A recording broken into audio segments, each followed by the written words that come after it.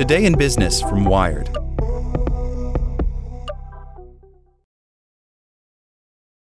When Robin Marty was writing her 2021 book, The New Handbook for a Post-Roe America, The Complete Guide to Abortion Legality, Access, and Practical Support, people often asked her why she didn't just make it an online resource. I said, well, we can't guarantee that online is always going to be accessible for people, says Marty, who is Director of Operations at the West Alabama Women's Center in Tuscaloosa. Her concern that women might one day be restricted from reading about abortion online proved prescient. State lawmakers in Texas are considering a bill introduced last month that would make it illegal to provide information on how to access abortion.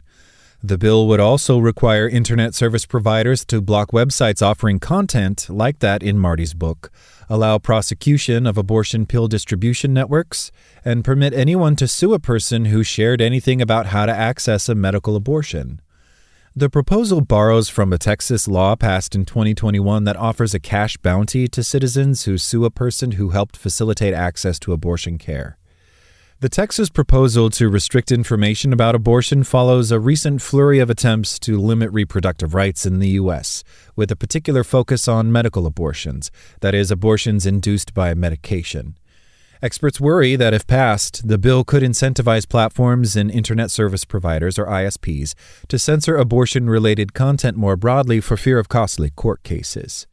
It's scaring the platforms and the ISPs and the speakers into thinking that they can be liable for the speech, says Jennifer Pinsoff, a staff attorney at the Electronic Frontier Foundation.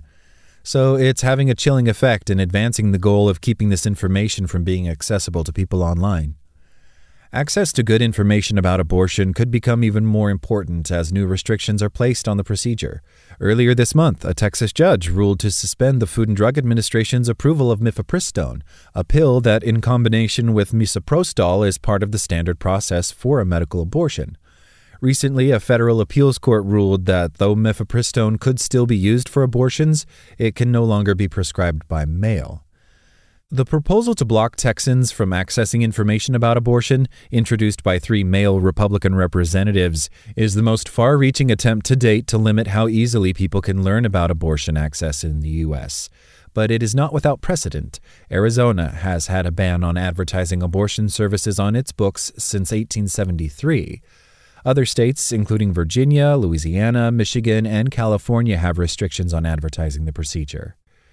Free speech is generally protected in the U.S. under the First Amendment to the Constitution, while technology platforms have successfully argued that Section 230 of the 1996 Communications Decency Act means they can't be held liable for content posted by users.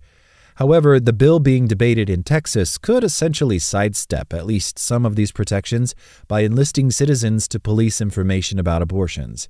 Instead of the government cracking down on content, civilians could file civil court cases, with potential targets including social platforms and ISPs hosting websites or social posts offering information about abortion.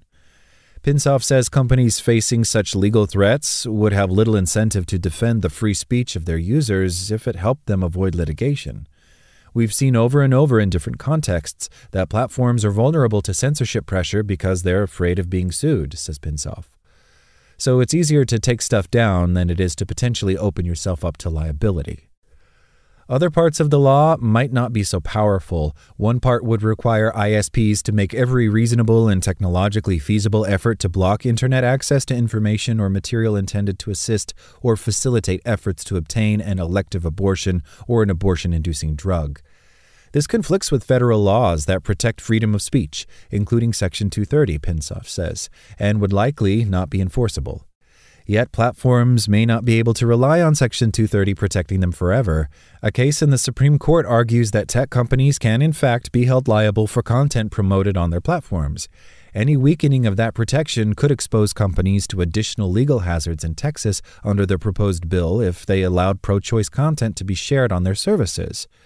Pinsoff says the law can be read as making the provision of information about abortion illegal both for speakers themselves and also for platforms. Wired reached out to Twitter, Reddit, Meta, and TikTok to ask whether laws like the Texas bill would induce them to change their moderation policies on abortion-related content. None responded. However, experts say that the platforms might preemptively begin limiting content related to abortion. Last year, Wired found that Meta was already restricting some abortion content on its platforms, regularly removing posts that referenced accessing abortion pills under rules barring the sale of illegal or regulated goods. The Texas bill could also have major implications for search engines, making it more difficult for women to find accurate information about abortion services.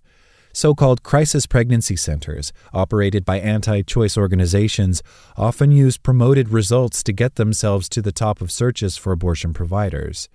There's effectively competition between pro- and anti-choice groups to win those slots at the top of Google search, says Callum Hood, head of research at the Center for Countering Digital Hate, a nonprofit that tracks disinformation.